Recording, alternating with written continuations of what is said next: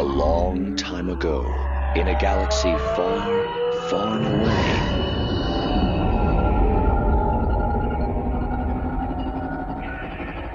You're listening to Star Wars Beyond the Films, the official expanded universe podcast of StarWarsReport.com. There is a great disturbance in the Force. That's right, listener. Welcome to episode 232 of Star Wars Beyond the Films, your Star Wars discussion podcast, your podcast of legends as well as canon, your ticket to that galaxy far, far away. Our episodes broadcast on the Star Wars Report website's 2nd Airborne Division of Podcasts at www.starwarsreport.com. Episodes can also be found on iTunes as well as Stitcher and right on our own Twitter and Facebook pages at SW Beyond Films. Hey, but enough about how you got here. Let's get this show started. I'm one of your hosts, the defender of the EU, the champion of our multiverse, the bipolar Star Wars fan, Mark Hurlman, and with me like the Han Solo trailer, the EU guru himself, our count of these two continuities, Mr. Nathan P. Butler! You're muted again. Oh no, I'm not muted. I'm with us exactly like the Solo trailer. Oh, that was good. Well played. Granted, we are supposed to see the Solo trailer within the next 48 hours as of right now on Good Morning America and possibly during the Super Bowl as we record this pre-Super Bowl on Super Bowl Sunday, or as we call it, Patriots just go and do some Super Bowl-iness again. But yes, I was doing my impression of the Solo trailer right there, which is non-existent up to this point. But I guess that's something that'll come up among the topics we talk about this time, at least sort of, given what we're covering here as the end of our year in review. This is true. Very true.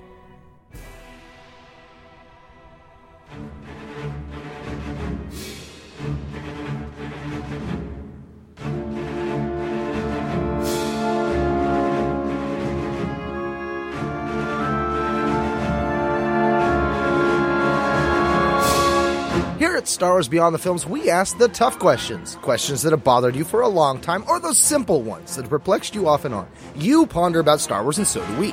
This episode, we take a look back over the previous year of Star Wars publishing. This is your Beyond the Films 2017 Year in Review. That's right, you know how we do it. This episode, we're going to be focusing on the films, television, and the other stuff that came out in 2017.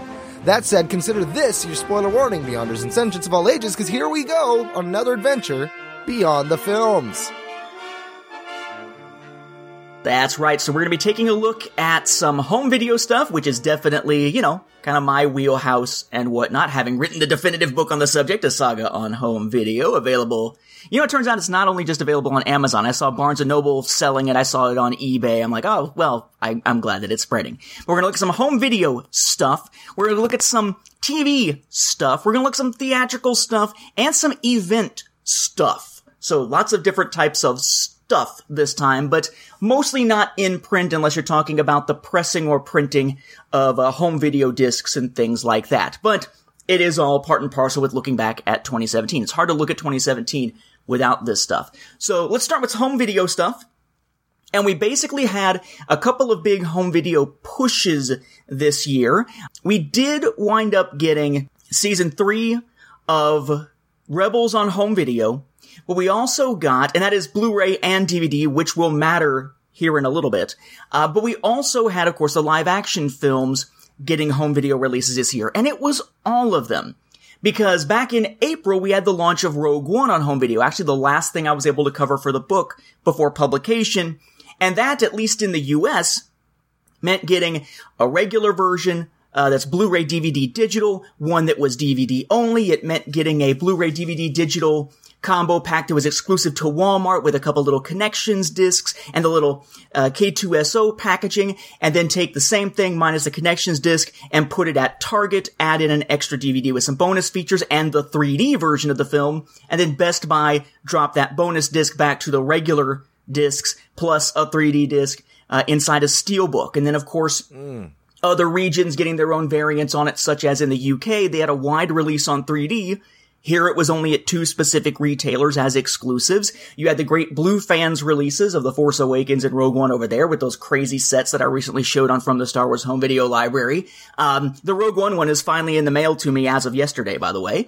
But Rogue One got a giant push but got 3D with the initial release instead of waiting for a later 3D re-release like we did with The Force Awakens the previous year. But Walmart was also actually out there pushing out reissues late in the year where you could get the complete saga set as the 6-movie collection, which is basically the 2015 complete saga set reissue with the new slipcover on it.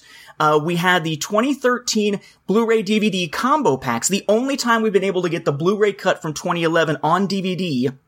We got those re-released with new slipcovers.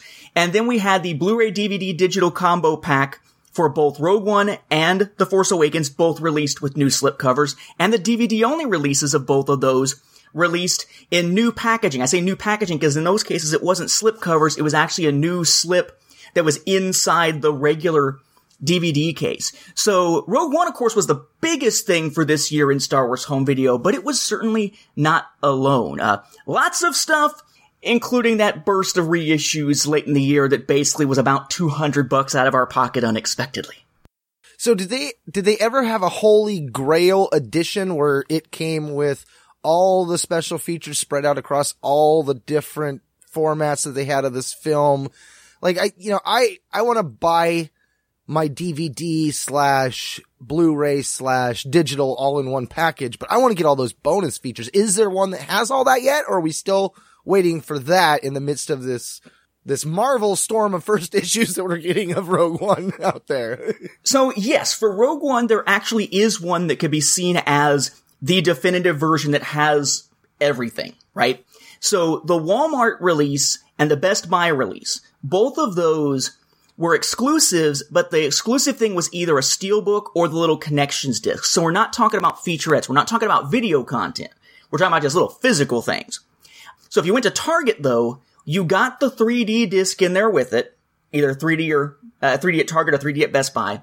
But that one also had a little extra DVD with a couple of extra special features on it. So if you went to Target, which is the package that has the little art cards or the little photo cards of the different characters you can switch out in the front flap so that it can have Jyn on the cover or Saw on the cover, etc., etc. That is the definitive version, at least for the US, of Rogue One, whereas for The Force Awakens, if you're looking for a definitive version, you want to get that 3D collector's edition from late in 2016, because that one added some special features, added a commentary, added a 3D disc, but also took the digital-only special features from some of the retailer exclusives from that April and put it on the actual bonus disc for that November release, or October if you were in a different region. So there is sort of a definitive Rogue One, and we didn't have to wait for it. We just had to know to go to Target back in April 2017 instead of, picking up the steelbook or picking it up at Walmart or picking up just whichever one happened to be at the place we were going. We'd have to get the Target one to get that little disc of extra special features, which, yes, was a DVD, not a Blu-ray, which was quite disappointing. See, now I just saw that Best Buy is ditching physical CD sales, and that made me think, how soon till we're seeing the same thing when it comes to DVDs and Blu-rays? Everybody's making the shift to digital, and it definitely seems to be that the market, the industry that's putting out the physical product is kind of going, why are we putting out a product that nobody's really using? And when I stop and I think about that, like, I've got a lot of DVDs. I got a lot of Blu-rays and stuff, that's something that I am watching more movies on Amazon, on Netflix, on Hulu, more streaming. So I'm not playing my disc as often. I find what I do now is, like, if I'm watching TV or something and a movie's on that's got a lot of commercials, I'm like, why don't we just put it on the DVD? But if it's on Netflix and stuff, I'm not even doing that. We had just bought a movie the other day and it came with a digital copy, and I had the digital copy up on our TV before my daughter even had the disc out of the package. So I was like, you don't even need to bother. So I wonder if at some point that, plus you've got this plethora of all these options that can kind of be confusing to somebody that doesn't know what the options are, that I almost wonder if that's also going to hurt this industry, and we're going to be in that same position here in the next 10 years. So, kind of big picture snapshot of what you're talking about here. I would say that when it comes to discs in relation to movies, I think we're further away from going straight digital than with music, because music is relatively low bandwidth stuff. I think that if we really are pushing towards 4K, and that's the big thing right now, Ultra HD. If we're pushing that direction, I don't see us going straight digital on that anytime soon, because primarily there's a bandwidth issue and there's a high-speed internet connection need for that. And not necessarily everywhere in the country still has access to that, nor necessarily around the world. But then I also look, for instance, at the US kind of takes for granted the idea of digital copies. So, for instance, I go out and I just went and bought, the Alien 6-film set that goes all the way through Covenant, right? And I just took for granted there were digital copies included in that, redeemed them, now they're on my account. On the other hand, I picked up the, for like $15 or something like that, I picked up the 5-film Mission Impossible set on Blu-ray and was like, sweet, grab the codes. The codes all expired on December 15th of last year. My bad, though, because I was picking up a set that was way cheaper than it originally was because it was on the bargain shelf. Whatever, I don't care. But we take for granted this idea of, if we buy a Blu-ray, usually there'll be a DVD with it. And we're also probably going to get a digital copy. Or if we buy a 4K copy, there'll usually be a Blu-ray with it. Or a Blu-ray 3D copy, we'll get a Blu-ray with it and a digital copy. But that is not the norm. Like, if you look over at the UK, none of their releases for Star Wars stuff have had the previous gen version and digital with it. Like, if you get, Rogue One over there, it's Rogue One on Blu-ray. The end. No digital, no DVD. If you get Rogue One in 3D, you do get a regular Blu-ray with it, but no digital. There's no digital copies included. We're kind of the weird ones when it comes to that. So a lot of markets, there isn't that combination, I guess, of digital as a free thing with your physical discs. And I don't know if that drives them more towards digital or less, but I would imagine probably less because it isn't as fundamental a part of the process. Like, basically, if you're buying physical discs in the US, you are buying digital. You're just not thinking of it that way. So you've got this big digital library already built up, even if you didn't realize you were building it. And yet, over there, not so much. Looking at that kind of bigger picture stuff also, I would say I'm someone who didn't usually use his digital codes unless it was an iTunes code. Until we got Disney Movies Anywhere. In which case, I would use the digital codes for the Disney stuff on there, get the reward points, and it synchronizes to your other platforms. So if I've got, Avengers Age of Ultron on Disney Movies Anywhere, I also now have it on Amazon. I also now have it on iTunes. It synchronizes. I have that, but I've got something happened where Vudu has 3 movies that I don't have on the other one. But for the most part, everything did sync very well. And I'm just like, why the hell is that 2 movies? Just don't show up in the one. I gotta go back into Vudu to watch it. I'm like, damn it. Well, see, now, and they've changed because Disney Movies Anywhere has gone away and is now just Movies Anywhere because they brought in other companies. So companies that used to only give you like the ultraviolet copies, I'm like, I'm not using ultraviolet. What am I going to use this code for? Now, many different companies are all through that same platform. So not only are you putting it in, but you're also synchronizing it. Although they've missed the loophole of if you and someone have legally, because you can do this with the settings, if you have shared your Vudu account with someone, that means that your videos and everything else that they buy too are all synchronizing to you on every single one of your accounts. So like, I've got a bunch of movies that Brian Snook got, and he's got a bunch of movies that I got. It just kind of is the way that Vudu works. I would add, I guess, 2 things to this before we move past home video, because one of them is going to actually transition us into the next topic. One is the death of 3D Blu-ray.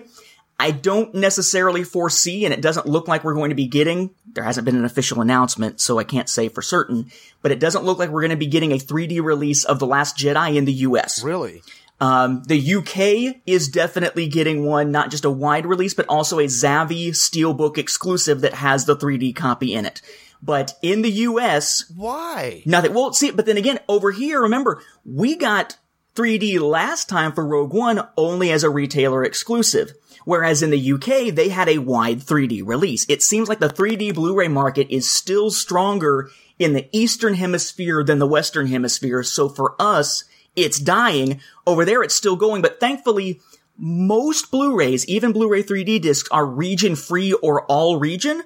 So if you were to buy it from the UK, like I'm gonna, then you could still watch the 3D copy over here. It's just that it's It's kind of frustrating. And there are those who were like, well, wait a second, is it PAL or is it NTSC? PAL and NTSC, which were the reasons why you couldn't watch like a VHS from one region in another region, had to do with the number of lines of resolution. HD and Ultra HD and all that kind of stuff have a standardized resolution regardless of region. So unless they purposely lock a disc, like DVDs are locked at region 2, but that's standard definition too. Most Blu-rays, unless they purposely lock it to like region A for us, so somebody in, Europe couldn't watch it, usually you'll be able to watch it in whatever region you want. Like, you could get those expensive hundreds of dollars Chinese Blue Fan sets and watch them over here. But the other thing I would note along with that, and I guess I should say 3D televisions aren't being produced anymore for the US market. So that's part of why that market's dying here, clearly. Right. If you're going to watch on 3D here, you got to have an older TV, or you're going to need a PlayStation VR headset, because you can watch 3D Blu-rays inside the headset, which is like watching on a gigantic theater screen, which is pretty cool. Before you shift to that, the other question I had, which deals with the 4K and the 3D, is, 4K is the new popular item, right? Like 3D used to be. Is 4K going to be in the same predicament 5 to 10 years down the road where, it was a flash in the pan and nobody bought the 4K TVs, and so they're just dialing it down as well? I mean, that seems to be the new thing, is the 4K, but I'm still reluctant. I mean, I just got on the Blu-ray bandwagon. So I'm probably about 5 to 10 years out of following the next technology forward as is, but is 4K really it, or is this another flash in the pan? I'd say 4K is probably something that's here to stay. It's not a different type of form where you would need a specific, you do need a 4K television to be able to watch in 4K, but a 4K disc being played on a non-4K TV, is just not going to give you a 4K picture, depending, I guess, on the TV. On whether or not it can actually handle that processing or what your player can do. And generally, if you buy a 4K movie, you get the Blu-ray copy with it too, so, you're fine to do that. I would say that 4K Ultra HD discs, the Blu-rays, they're not as prevalent yet because the players are not as prevalent. A big part of why Blu-ray became so widespread so quickly was that the PlayStation 3 was a Blu-ray player. And it just kind of helped that zip off the ground. It's actually part of why Blu-ray beat out, what do you call it? HD? No, not HD. HD DVD, I guess is what it was called. My brain went, but, when it comes to this generation, the original Xbox One and the PlayStation 4 and the PlayStation 4 Pro can't play Ultra HD Blu-rays. They can play, the PlayStation 4 Pro can play 4K content, but it's gotta be digital. Whereas the Xbox One S, which is what I've got, or the Xbox One X, the new one, both of those can play 4K discs. And you have the thing of where 4K televisions use different standards and different players use different standards of what's called HDR, high dynamic range. 4K is just better resolution that makes it clearer, but it's not, it's an incremental thing, right? Like we really felt the difference between VHS and DVD in visual quality. And you could feel the difference between DVD and Blu-ray, but not quite as big a jump as between VHS and DVD. Now it's another, you could hear it. Right. Now it's another jump, but it's not as big a jump as, say, from DVD to Blu-ray to get from Blu-ray to 4K for most people's way of looking at it. But what makes the biggest difference is HDR, high dynamic range, because what it does is it has more gradations on the spectrum in between the blackest black and the whitest white. And no, that is not a political reference. Sad. So your dark colors have more gradation. So on some movies where it's like a dark area is just straight up black and you can't see any detail, in this case, you could still see those shadowy objects back there in lighter shades of black, which makes it just feel a lot more lifelike. But I think that is something that's probably going to be here to stay. You've got game systems using it. You have a lot of movies coming out on the format. You've got digital versions of the format. I think we're probably looking at a mainstay of home video and a mainstay for home television for a while. It's just a question of the 4K television prices coming down, and that's already really happened. The biggest issue with 3D was that the prices never really fluctuated as much as they probably should have. I know when, Michael Morris, of course, my Cloud City Casino buddy, when Michael Morris was out there hunting down a TV recently, he bought a 4K TV, because for the same size to get a TV that I think wasn't 4K that could do 3D, even though it was an older TV because it could still do 3D, was like $500 more. Wow. Which is the cost of basically another smaller television. Heck no, man. That's almost a Black Friday 72-inch, man. Yeah. So it's one of those things where, I mean, I think that it's the new standard, and it's going to be the standard going forward, but it really comes back to the question of how long it's going to take for it to become the standard. I don't see 4K being a fad. What I would say is that if 4K is a short-lived thing, it would only be short-lived because we would find something even better than 4K. Kind of like, we went from DVD to Blu-ray, and now we're going from Blu-ray to 4K, and it feels like the timing of making that jump was even shorter than the timing from VHS to DVD, although I don't know that it really was a huge timing difference if you really get to people actually having home video stuff in their homes ubiquitously. Yeah, that's where I'm at. I keep thinking that 4K looks fun. I don't have the systems for it, but the fact that you've got the Xbox is already playing it and stuff, PlayStation needs to jump on that bandwagon, obviously, because that definitely does seem to be the next direction. I kept thinking, if I would have got on the 3D, I'd be able to do all that cool stuff you're doing, but that price tag is definitely what keeps you outside the door, man. Yeah, it's not good. And we are fortunate, I guess, in our home that we still keep our television on our dresser. So it always comes down to a combination, and the dresser's on the same wall as the door to the bathroom. So it's a combination of a couple of things. Every time we go looking for a new TV, does it have a base that's in the center instead of standing on stands that are on the sides? Because if it's in the center, we can put it on the dresser more easily and have the ends of it still go beyond the dresser without it not having a place to rest. And do we have enough space against that wall width-wise to not be blocking part of the door to the bathroom?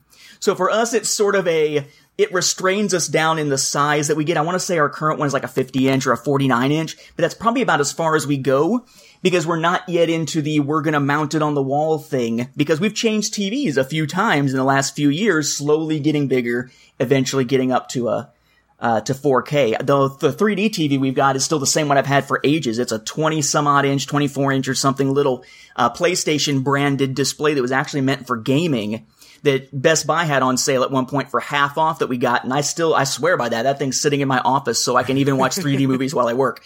Nice. But going back to the whole thing of the Walmart reissues and the recent home video releases, there was one thing to differentiate those Walmart reissues from just being a cash grab, as we see in other regions that had recent re-releases or reissues. Like in the UK, there were recent reissues of the DVD and Blu-ray copies, both of The Force Awakens and Rogue One, but also the 3D collector's edition of The Force Awakens, just without the collector's edition name and in simplified packaging. And there was no added value at all. It was just the same discs again. But here, at Walmart, if you bought any of those 7 different reissues, every single one came with a packed-in DVD, not Blu-ray, which sucks, but DVD of Forces of Destiny Volume 1. The first of the 2 TV specials that combined 8 Forces of Destiny episodes with some transitions with Maz Kanata into a regular television episode of Forces of Destiny. So that was kind of cool. We saw the first Forces of Destiny home video release in the US, but not many people even realized it was there. Realized it existed. Most people didn't realize the Walmart reissues existed. They were never on the Walmart website. Some Walmarts had it, some didn't. They disappeared from the shelves fairly quickly. Now I can't even find any of them. And that was the one place to get Forces of Destiny on actual home video instead of having to watch it on YouTube or something. Which I guess brings us into, there was a new Star Wars TV series, sort of, this year, which was Forces of Destiny. We got the first 16 episodes, 8 as one run, 8 as another run of Forces of Destiny, which then had 2 TV specials aired, which each kind of randomly took 8 episodes out of the 16 in no particular order and put them together into stories with Maz Kanata doing the narration in between them. The idea was this was a female-centered show. It was episodes that only ran a few minutes at a time, kind of like the old Genndy Tartakovsky series. And the concept was basically that the things that we do, even the small things we do, help turn us into, quote, Forces of Destiny, not because of the impact of that act, but because of the emotion behind it or the motivation, like the selflessness behind it, the generosity behind it, the camaraderie behind it, something about what makes us make the choices we make, even on a small level, helps us become bigger. It's kind of like the old thing about, what really matters isn't the choices you make when you are being watched. It's the choices you make when you're not being watched, when nobody can see it, that show your real character and that sort of thing. So we had episodes focused on Sabine, on Hera, on Jin, on Rey, on Leia, on Padme, on Ahsoka, and so on Taylor Swift. No, wait, sorry, it wasn't Taylor Swift. That was just Anakin with no scar looking a lot like Taylor Swift. Oh my God. No, for those of you that don't understand that reference, when this show came out, that was probably one of the biggest complaints. And I have to say, I probably saw more complaints from the female fangirls than the male fanboys, about the whole scar and I saw so many great, this is what it should look like, side by side photos where I'm like, damn, you're right. That is exactly what it should have looked like. What did they think? That was a great reference. Sorry. There needed to be an episode that crossed over with Revenge of the Sith where in the back it was like, and he's got bad blood or something, or something. Excuse me. I'm going to have to put a little R2D2 over my voice there. But yeah, so we got Forces of Destiny. I actually did a couple of commentaries for the Forces of Destiny Volume 1 and Volume 2 that I put up on my Patreon just as sort of bonus commentaries for those who are already at that $5 tier where they're, nice. They're getting the commentaries for Clone Wars and stuff anyway, because it was just one of those things to sound off on it. And what's funny is there were books, right? You had Tales of Hope and Courage and Daring Adventures and, Forces of Destiny Chronicles, Leia Chronicles, that sort of thing, that adapt the stories, that actually give you a little more background into it. And when you hear Maz or see Maz or read Maz talking about what's going on, you get a better sense of what the show was meant to be. Because at first I was like, this is stupid. They're putting in all this effort for these short little things that don't really matter in the grand scheme of things, have very little impact on anything. And it was basically them trying to reach out to female fans. And my perspective of it was, you're basically trying to say, female fans, we value you. We recognize that we haven't valued you enough in the past. But we're going to show that to you by giving you a line of kind of crappy dolls that don't wind up selling well, and now the product line is pretty much done. And we don't feel the need to give you actual full-length episodes of something. We're going to give these crappy, meaningless little stories with this meh animation that looks like it was done in Flash just to give you a chance to see women shine doing stuff that, in the grand scheme of things, doesn't really matter much. I looked at that as something that would be more insulting to a female fan and more pandering than something that actually would show women in a strong light, like, for instance, just regular episodes of Rebels often with Sabine and Hera. But looking back on it, seeing that they're talking about this idea of, it's the small things we do that help show our character, I sort of see where they're coming from. I'm a little more positive on it, I guess, now than I was at the beginning. But for one episode, did you see the episode after the Battle of Endor with Hera on Endor? Is that the one where we find out how Leia got this change of outfits? No, this is a different one. This is a different one. Okay, then no, I haven't. I've only seen the one with Leia where she got the robe, which I thought was interesting because it did answer that question. Did she get that from the cannibal Ewoks after they had eaten the previous owner? Yes. Very likely so, yes. So, there's an episode where basically Leia notices that Han and Chewbacca are sitting back kind of cracking wise and watching as the Ewoks are about to eat the stormtroopers that they've captured at the Battle of Endor.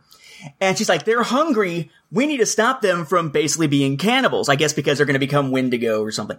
And bad Until Dawn reference. And then basically she said, well, I know we've got these packages with tons of food that basically look like Slim Jims, right? So snap into it and everything.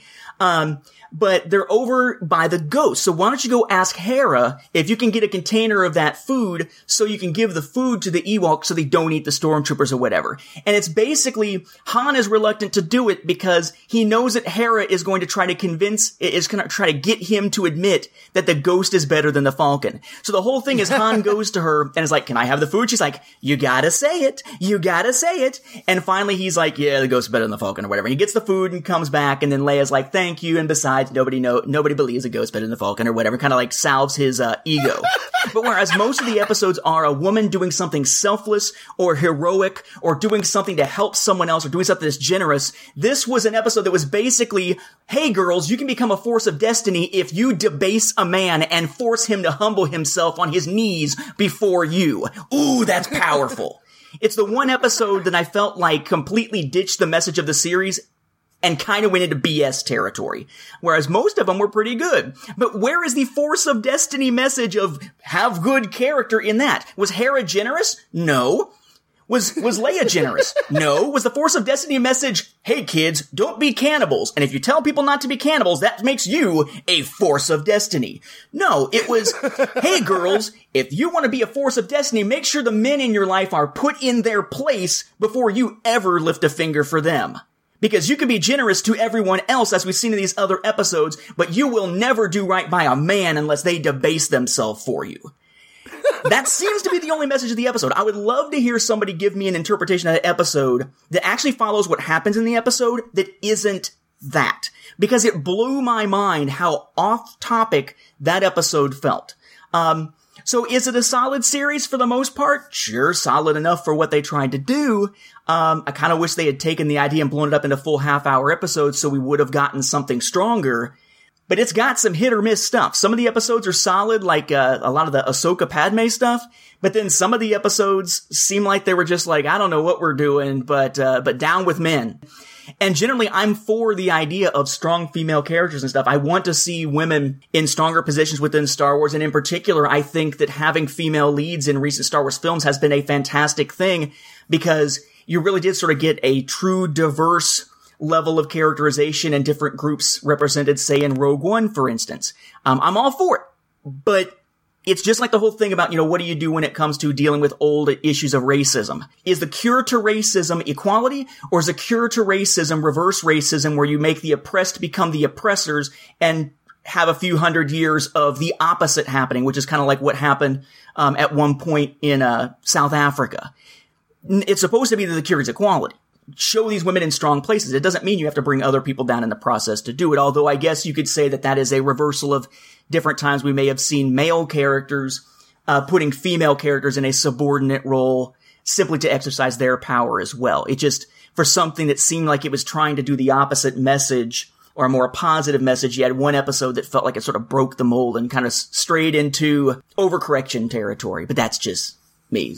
That one episode almost feels like fan service though, because right now when in my own collection, two of my favorite ships are literally the Millennium Falcon and the Ghost. And the more I watch Rebels, the more I watch what the Ghost is capable of, the more I kind of lean towards really loving that ship. So I like the conflict there of the fan's soul that's represented on screen. I think that's kind of cool, the little back and forth like that. Especially with Hera being more of a staple in the group. Now that we're finding out that, she's lived past Rebels and that is indeed part of Leia's group. So she will be in the background of some things and stuff. So to see that, I think that that's really cool. And so now you've got the Ghost right beside the Falcon, and the Falcon has always been the fastest ship. So now we've got another ship that we can play off. To me, I love that little bit of humor. I think that's interesting. But you had also mentioned the fact that the toys are failing. We had gotten a message on our Beyond the Films page where someone had mentioned that, where it says, from what I'm seeing online, looks like Wave 3 of Forces of Destiny has been canceled. That's the Episode 9 Rey, Episode 4 Leia, both as the single figures, and Naboo Guard disguised Padme. Many of the single carded figures are at Walmart or at $2 in store if you can find them, and the others with the droids are basically reduced in price. They have no information about Luke or Yoda or Chewbacca. But it makes me wonder, though, is the fact that the toys are dropping down in price so much, is that an indicator that Forces of Destiny is done and is like the first Clone Wars series where we just got 2 short seasons and it's over and we're moving on to a new project? Or are they going to maybe retool and come back with more seasons and get back on point and kind of just, drive this Napier home? I don't know. They say that they've got another round of 8 that are already in production that should be coming sometime in 2018. I would say we'll probably see what's already in production, but I doubt we'll see much beyond that. The toy line itself just seems like it was kind of floundering along the way. It got a lot of hype at the beginning, but didn't seem like it got the sales that they were expecting. Well, yeah, they were $20 toys. Now they're dropping them down to $2. It's put them out for $8 from the start, man. They have a brain about this. What gets me about it, though, is my concern. I'm not as concerned about, whether or not women are watching or girls are watching Forces of Destiny and whether or not that is successful and the effect that would have on more female-centered marketing in the future. Okay? Because that is a market that Star Wars needs to reach out to more and needs to capture more, just from a business standpoint, let alone just a fandom unification standpoint. Well, have you ever watched that movie, or the Netflix show, The Toys That Define Us, or Toys That Made Us? I haven't seen it, but I know what you're talking about, the episode. There's an episode where they're talking about He-Man, and they did something similar with She-Ra when they introduced She-Ra, and She-Ra blew up. And then within a couple years, the toy industry itself blamed She-Ra for He-Man's demise, because once the girls came in, the boys were like, we're not doing this, which I would hate to see something like that happen in Star Wars, because it has always been an inclusive. Granted, a lot of people, there's been that stigmata that it's just for boys, but it's never been the case. You know, Leia's always been there. She was the most badass rebel of them all. So I would hate to see something like that happen in that regard. Like, I don't know. Well, yeah, and that's what I'm saying. I don't think that it's as big a deal whether or not the YouTube video gets a lot of views, because I think that comes back, it's just everybody, just counting views in general. I don't know how much they're able to break it down by demographics, but if they've got a toy line specifically targeted toward girls, and it turns out that it isn't successful, as it seems like this run hasn't been, I'd be concerned that they may say, well, see, we tried, and it looks like it just didn't work, so we aren't going to market things specifically toward women in the future, which would suck. And I look at something like, I guess it's sort of, you gotta find the niche that girls are going to want to buy as much as men. You look at something like Her Universe. Her Universe blew up. I'm not sure guys are going to sit back. If there's like male only or mostly male product line for male Star Wars clothes, I think we're going to be like, that's cool, but it's clothes, dude. Whereas, like, my wife eats up Her Universe stuff, the Build-A-Bear Star Wars stuff, and anything Kylo Ren or Yoda, but that's a whole different thing. I mean, she loves that stuff. So she's captured as part of that market, but when it comes to toy sales, it's like they haven't quite found what girls are going to gravitate toward if they're going to aim it specifically at girls, because girls could get the same stuff the boys have been. But when they try to aim it specifically to girls, it's like they haven't quite figured out how to do that most effectively. Because surely girls are still buying toys. It's just a question of what. But I may be a parent in the future. You're a parent now, and a parent with two different aged girls and a boy. So you've got the perspective on this. What do you see? Like, when they go into a toy store, you go into like a Toys R Us, or it's not closing, or one of the toy aisles somewhere, and the kids are looking for things either now or in the past. Like, what are they gravitating towards? Do your girls gravitate towards things that are supposedly boys because they are franchises that they are just enjoying? Did any of them really get into the Forces of Destiny thing? Give me some parent perspective here.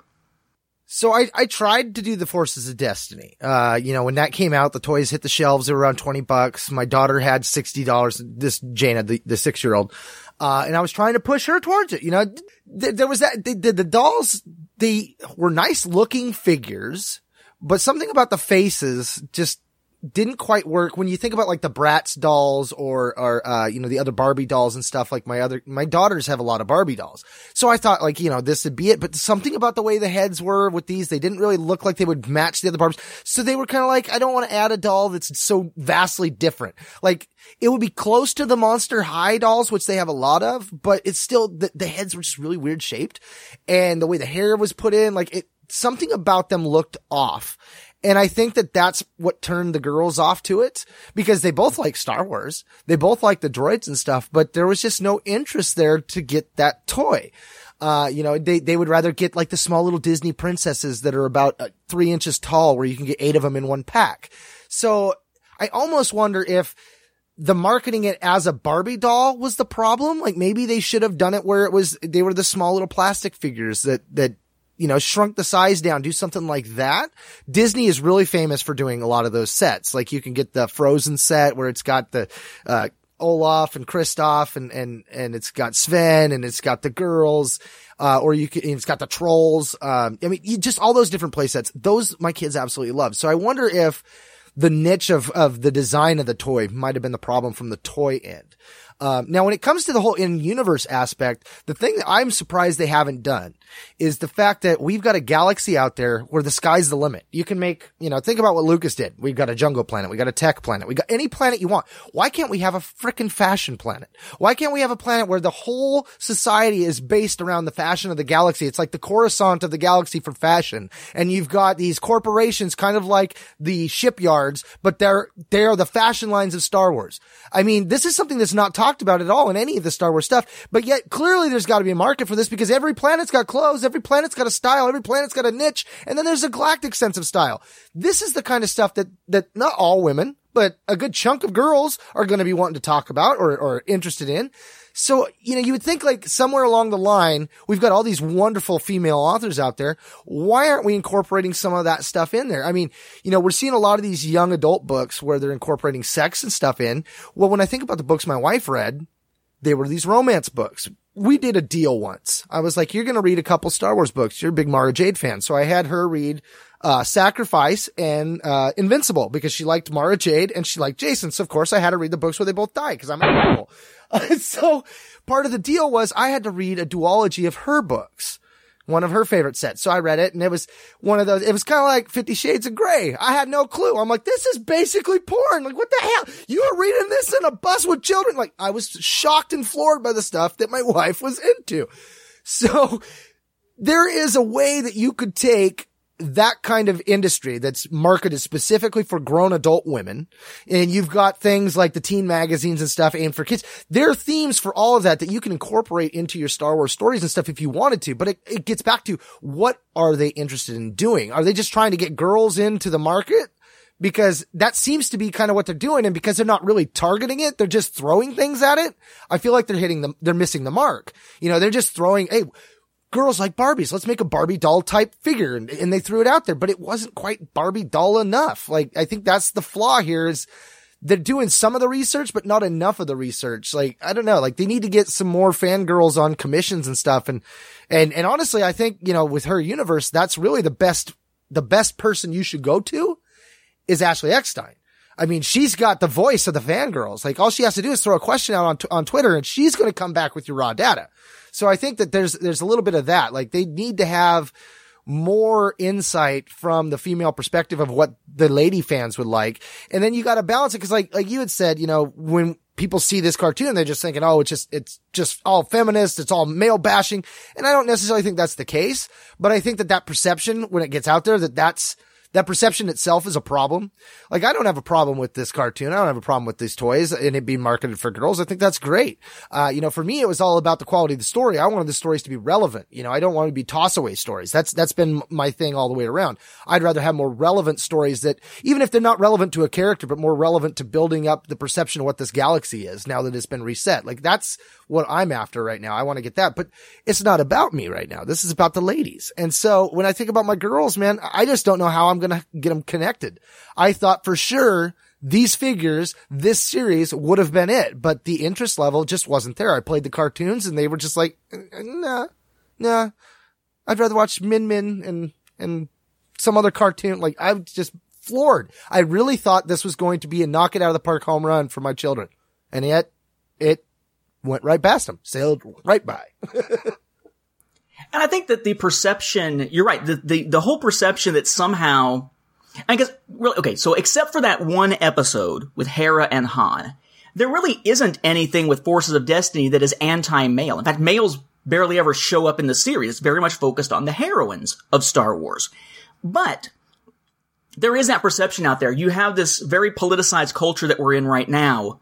And this idea that anything you do relating to representation or better representation, well, that can't be just because of representation.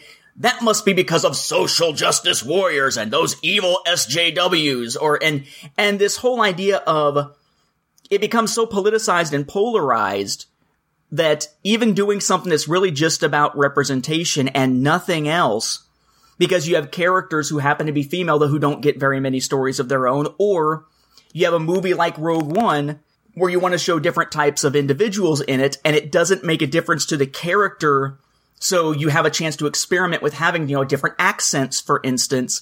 It stops being something where, oh, well, that's kind of cool, that's diverse. I mean, you look back at at a lot of early sci-fi, especially something like Star Trek, and it was kind of a big deal, the diversity that you saw on Star Trek. And yeah, it was on purpose, but it was like, oh, those SJW kind of things. It was just for the sake of, we are trying to push this forward and we recognize a lack of representation elsewhere within the genre. But Star Wars these days can't do that because it's one of those things where you're going to have either the champions on the one side or the detractors on the other going at each other because of the politicized climate. But I would be interested in knowing, and I guess the information just isn't there yet. I'm in the process right now of reading a book called iGen. It's a book by Jean Twenge. It's a sociological study. The actual full name, I had to click here to grab the full name. This isn't a Rogue One like iGen. No. It's iGen, like little I, big G-E-N. iGen, why today's super connected kids are growing up less rebellious, more tolerant, less happy, and completely unprepared for adulthood, and what that means for the rest of us. It is this study that's based on a ton of multi-generational studies they've been doing since the 70s, where basically they talk to people who are in college and high school, and I think it's 8th grade. And they've been tracking these studies for years, asking sort of the same questions over and over again, like attitudes towards this, that, and the other, and how you spend your time and stuff like that. And what you're seeing is that a lot of the things that come out that just make blanket generalizations about the youngest generation right now oftentimes are wrong, because they're looking at trends based on that generation at a certain age, not that generation over time, or comparing that generation at that age to other generations at that age. Like you'll see members of iGen, which is the generation after the millennials, like 1995-ish to 2005-ish birth dates, they're tending to do this more than the millennials are now. Well, okay, yeah, but millennials are now basically adults. So is the difference that we're seeing something different between young people and adults, or is it an actual generational difference? You gotta look at when the millennials were that age, what corresponds. And that's what these studies have allowed, because they've been doing them for so long and they're so broad and there are so many of them. So she's kind of crunched the numbers and presents a very interesting picture of iGen that I'm actually in the process of sort of synthesizing down so I can present it to the other faculty at Fulton Virtual that I work for. Because that's the generation of our students, and the generalizations that work with millennials don't always work with iGen. In fact, a lot of times it's the exact opposite. Like iGen is very much the sky's the limit. We have these great big dreams and we have these big senses of entitlement to go with it. Whereas iGen is much more, they kind of grew up during, a big part of their formative years was during the Great Recession, as it was tended to be called now. So they're very practical about, I want a job. Financial security is incredibly important to me. It's not about pursuing what I love. I want to find something I like, maybe outside of work, and find a job that's just going to keep me fed and be stable and stuff like that, which is a very different perspective. Their attitudes on a lot of things, very different. This is the generation that instead of it being like, I'm 16 years old, I want my driver's license. They're having to be forced by their parents by age 18 to get their friggin' license, so the parents not also driving them to college. Not because of using Uber or something. They're just having all those developmental markers for sort of heading towards adulthood has sort of been pushed back for this generation, which is also resulting in them being sort of more immature and sort of high school minded once they get into college. And all these things that we're learning about iGen right now, she talks a little bit about how the marketing apparatus of the country isn't quite there yet. They're still trying to apply the lessons from millennial marketing onto this younger generation. But as this younger generation is getting into adulthood and they're going to be the ones doing most of the purchases, there's got to be a shift. And now we've got sort of the next group coming in after them of kids building off of that experience. So I'm wondering if part of what the problem is, it's not even so much that they don't know how to market to women as much, but they haven't quite figured out how to market to that generation's girls. As opposed to it being just, because I imagine some of the marketing that they probably did for Forces of Destiny might have gotten the attention of millennials more, or maybe Gen X or boomers or whoever. But iGen, the youngest generation, I think they've missed that mark in getting young girls pulled into it. Young girls are being pulled into Star Wars, but not by Forces of Destiny. So what is it about what's drawing them in that didn't work Forces of Destiny that they could apply to something else to keep that idea that Star Wars is not just for boys, that Star Wars is for everyone, and that there is something out there for everyone? Because as much as we can say, well, girls can buy the toys too, and girls have bought the toys too, that still doesn't change the mindset behind the marketing of it that still points that more towards boys. Even if girls are buying it, if the mindset is still we're pushing this towards boys, there's still a portion of the marketing strategy that is lacking there.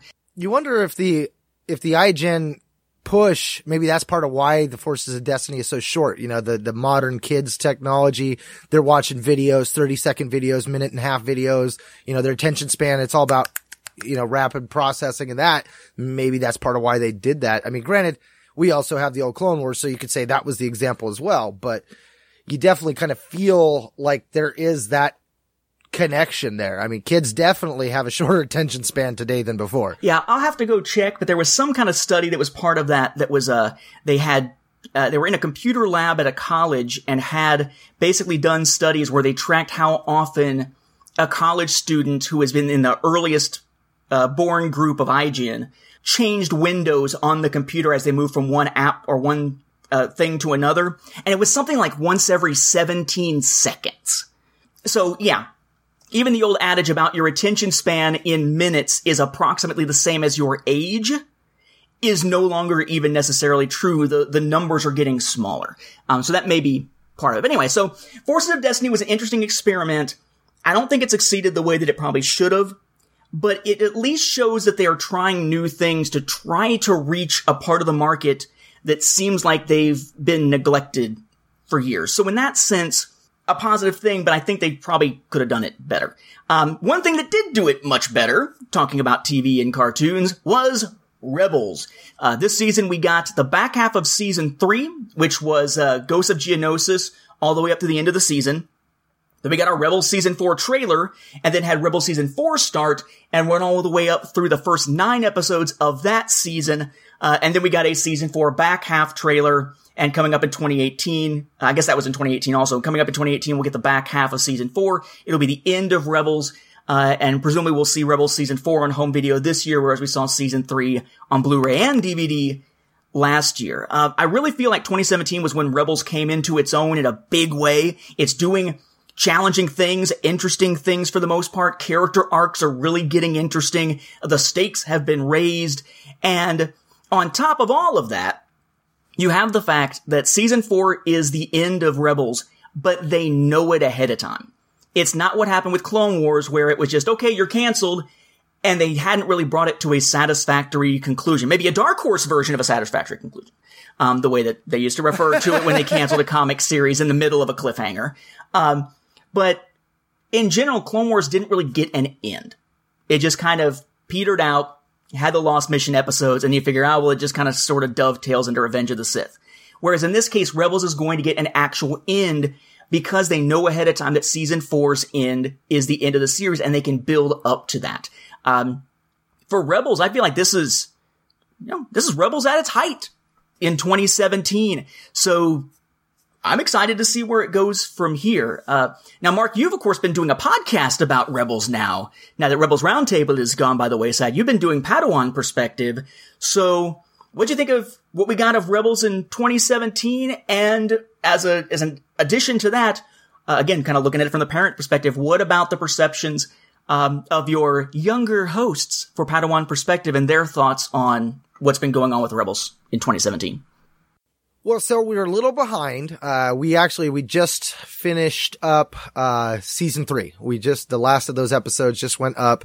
We are working on the first episode, and so I'm the only one in the group that's actually watched both halves of the first episode of season 4.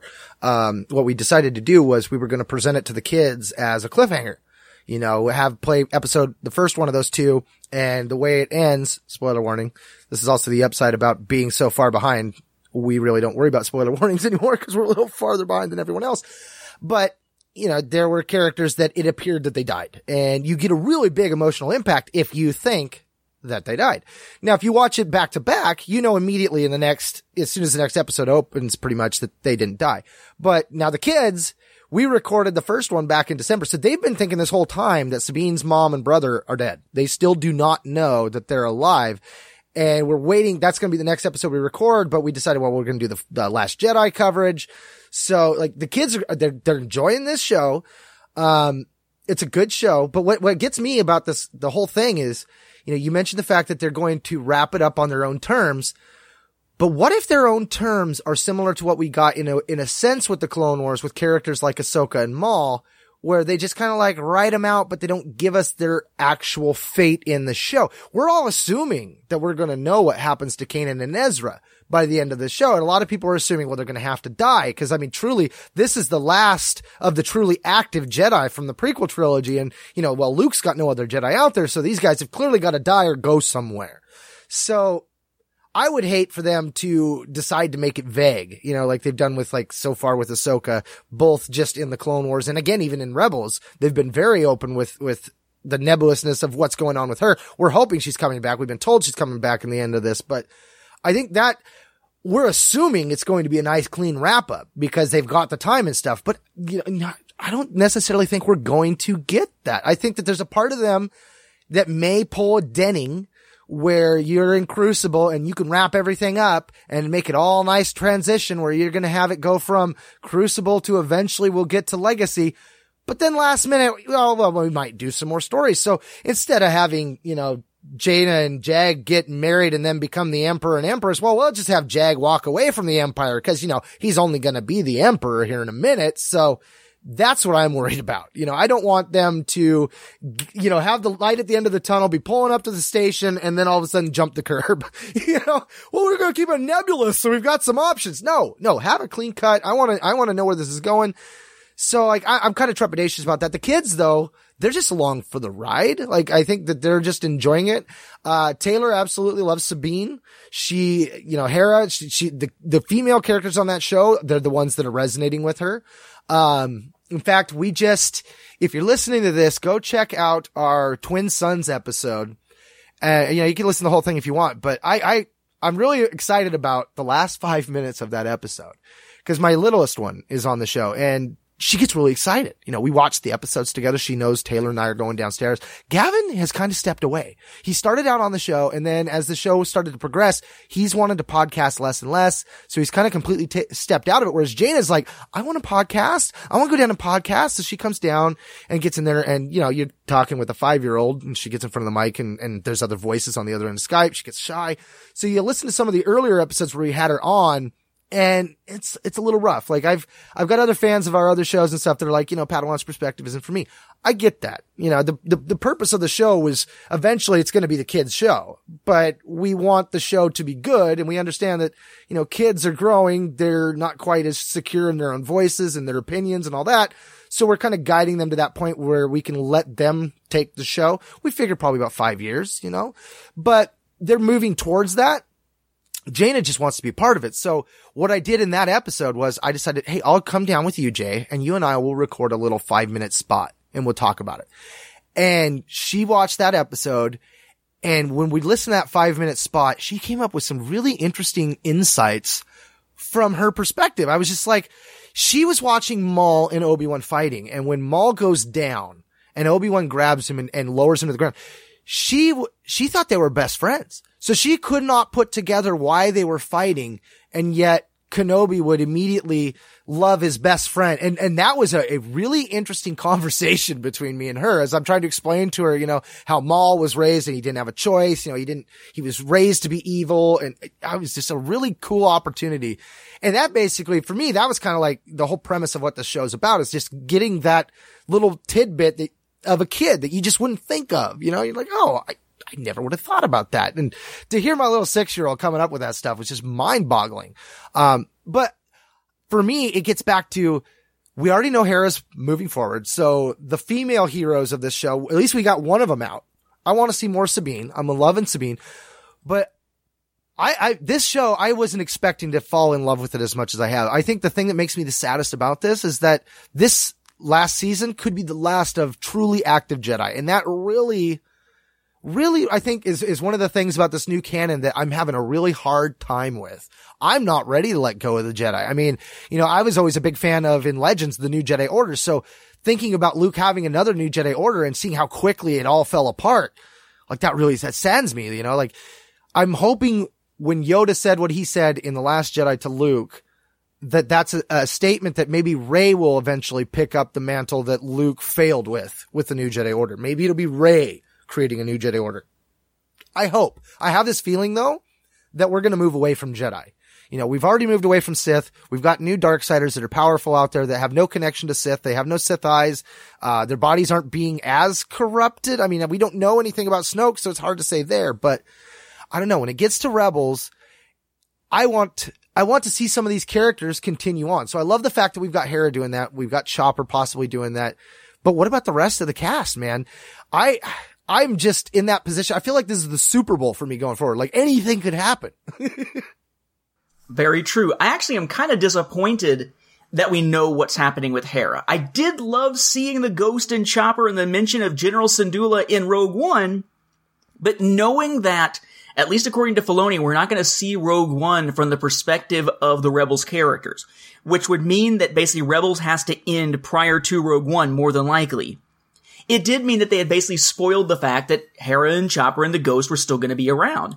And then we got a Forces of Destiny comic that has Hera on Hoth right before the Battle of Hoth. So there we are then with the idea of, okay, well, then she at least makes it to Empire Strikes Back. And now we find that at least she makes it past Return of the Jedi. And there's a part of me that says that's great because at least we know her fate. But at the same time, I kind of wish that hadn't been released until after the end of the season, so that it would have been left up in the air. Because, again, the thing that for me helps drive a lot of this is I care about these characters and where they end up, and we don't know in most respects. Whereas with Clone Wars, the bulk of our characters, we kind of knew where they were going to end up. We weren't sure about Rex, we weren't sure about Ahsoka, but there were only a few options really in a sense available because of the type of characters that they were. And then pretty much everybody else in that show, we know what their fate is because Revenge of the Sith was coming up very soon. But this series had a lot of play with the fact that it's all original characters for the most part. So, both excited to see where Hera ends up already, but also I think it would have been more exciting to find that out after it was done. Well, it also plays into Kanan too, because people were already theorizing, well, if Hera's in that group, well, Kanan would automatically be there. There's no way he would leave Hera alone for that long. And if he was there, well, then the rebellion would have an active Jedi, so they'd have no it's already putting people into connecting dots of Caleb Dune's gonna die. Boom. It was foreshadowed. Anyway, so also on television, we had the second season of LEGO Star Wars The Freemaker Adventures. Again, kind of a serialized story with these kind of weird comedic tales focusing on the Freemaker children, the Freemaker family. No parents, so basically older sister, older brother, younger brother.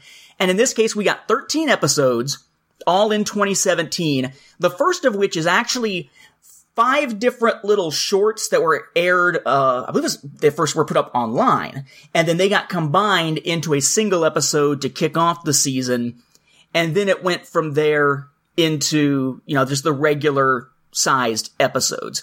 And interestingly, we did not get a home video release for season 2 of Freemaker Adventures in 2017, as you would have expected, but it is announced for March of 2018, with so far only a DVD release mentioned. I know it's a little off topic, but I gotta say that frustrates the hell out of me because they did the same crap with the earlier LEGO Star Wars specials. The first one got a Blu-ray release. After that, it was DVD only, and we are in 2018 now. And are you really gonna tell us you're putting out this series that aired in high definition on just DVD? That's asinine. And it's more asinine than even doing that with Forces of Destiny as part of the reissues from Walmart, because this is an actual product you're purchasing just for this show, and it appears they're only giving us a DVD option, which is mind-bogglingly idiotic, at least to me. It's like they expect it only to be watched by kids, and that kids can't be trusted with Blu-ray yet. Like, I look forward to the day when I have children, because if they're still doing Blu-ray DVD combo packs, I know that I can have the Blu-ray, and if I've got something that's also got a DVD, the kids can get their grubby little fingers on the DVD and watch it and not care about the resolution, and I can hang on to the better one and not let it get messed up. That started with the full screen and widescreen in one packet. It was like, you guys get the full screen, I'm taking the widescreen. Exactly. But I look at it, it's frustrating. But I must say, I'm still enjoying the series. This one was odd in that it kind of took us through the rest of the original trilogy, so I wonder where they go with a season 3, but I believe they are talking about a season 3 already. So, yeah, but it's just kind of there because it's that, canon adjacent thing. It's not canonical, but it draws upon canonical events to try to build its own story and its own continuity with all the Lego and everything. It's actually managed to tie in at least a little bit back to the old Lego specials, so that really kind of keeps pushing it further from canon. But in that sense, it always makes it something that's not as essential a watch for me and my wife. Like, we'll have the season pass for Freemaker Adventures, and we'll watch it, but usually it's like, oh, there were like 3 episodes of that we haven't watched yet. I guess we can watch it now. Whereas with Rebels, it's like, get home, we need to watch this. I can't watch it until I'm watching it with you, so are you gonna come home so we can watch it or not? But you don't get that feeling for Freemaker Adventures. No, and I think that canon adjacent is probably the thing and the aspect about this show that pisses me off. I think I can like this show as an Infinities, but that quasi-canon adjacent, give it a level. Call it a Infinities. Sorry, man. But that I think drives me nuts. The fact that we've got a Kyber Saber. Like in Lego, Kyber Saber, cool. In canon, Kyber Saber and the way it's working in that show, screw that. That is no. Like, that's almost up there with, the Jedi Librarian putting her lightsaber in a gun. Like, it's, to me, it's almost that blasphemy. I think this is also where we found out that Hera was in Return of the Jedi, was from the show. And that, I think, was one of the first questions of, okay, if she's in there in this, does that mean she is in canon? And that's where that whole canon adjacent came in. You know, how much of this do we, if we look at Little Freemaker and he's using the Force to build ships out of Lego, what the hell does that mean in canon adjacent talk? Is he bending metal with his mind and the Force? I mean, is that what I'm supposed to come away with? That's his special power? Because his special power in Lego does not transfer to canon. That is not canon adjacent.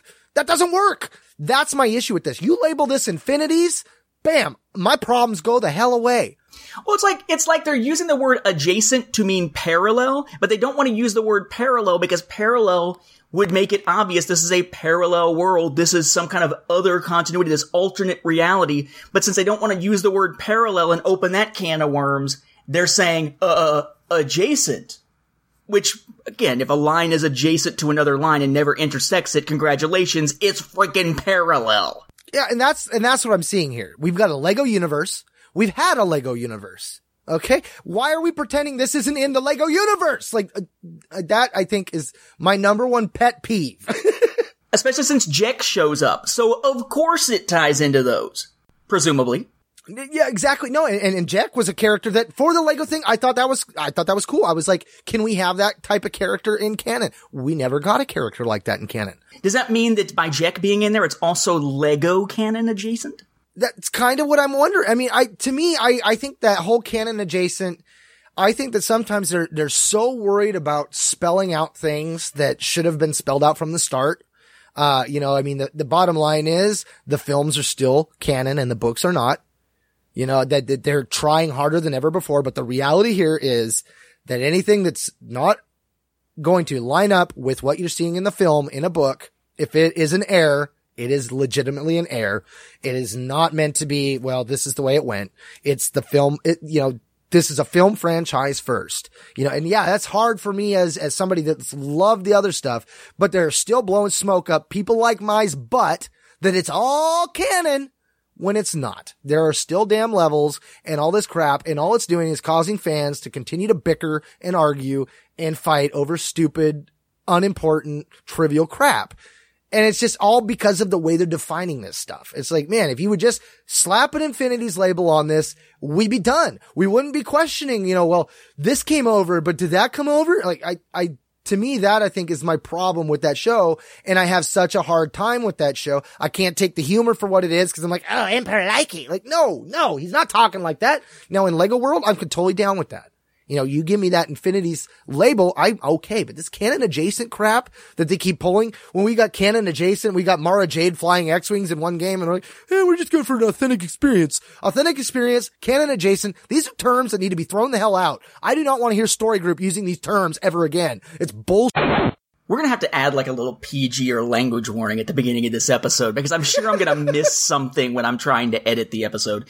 I must say, there is a part of me that has an explanation for why they don't use the infinity symbol, but it's going to be annoying to people because remember, we can't have legend stories alongside canon stories because it would confuse people. Remember, Anakin Solo had to die and Jason had to be the one going to the dark side instead of the other way around because, well, there were already movies with another character named Anakin Skywalker, and Star Wars fans were too stupid to tell the difference, so George had to mandate that the story that had been being built in the background for years had to be changed. So that said, I'm assuming they won't use the Infinities label because it will cause people to think that the new Avengers movie is a Star Wars movie. Well, and remember also Lucas decreed that we couldn't have R2, Anakin, and Alpha. That was too many A's on an A team, so Alpha had to become Rex so we could make room for Ahsoka. Yeah, no. Although this is coming from a guy whose wife's family is all people with the name starting with J, so whatever. Well, my mom's family's that way. It's Don Davis, Darcy Davis, Donald Davis, and then my grandma Ruth. I was like, Grandma, you broke the chain. I mean, and I don't want to be somebody that's just complaining to complain. I just, these are the passions that we have. These are the little ponders that we do, and these are our nitpicks, I mean, this is why you come here, just to listen to us tear it apart out of love with a little bit of hatred. Nobody loves Star Wars and hates it more than a Star Wars fan. Oh my God, that's so true. One of these days I'm going to have to go and legally get my name, my wife's name changed, and we can make sure that any kids that we have the same pattern. We're going to start all our names with an apostrophe and be kind of like almost like, we're totally sci-fi. You have to do the Klingon like the gagging sound where you're like stopping in the middle of a word, except you have to do it before you say our names.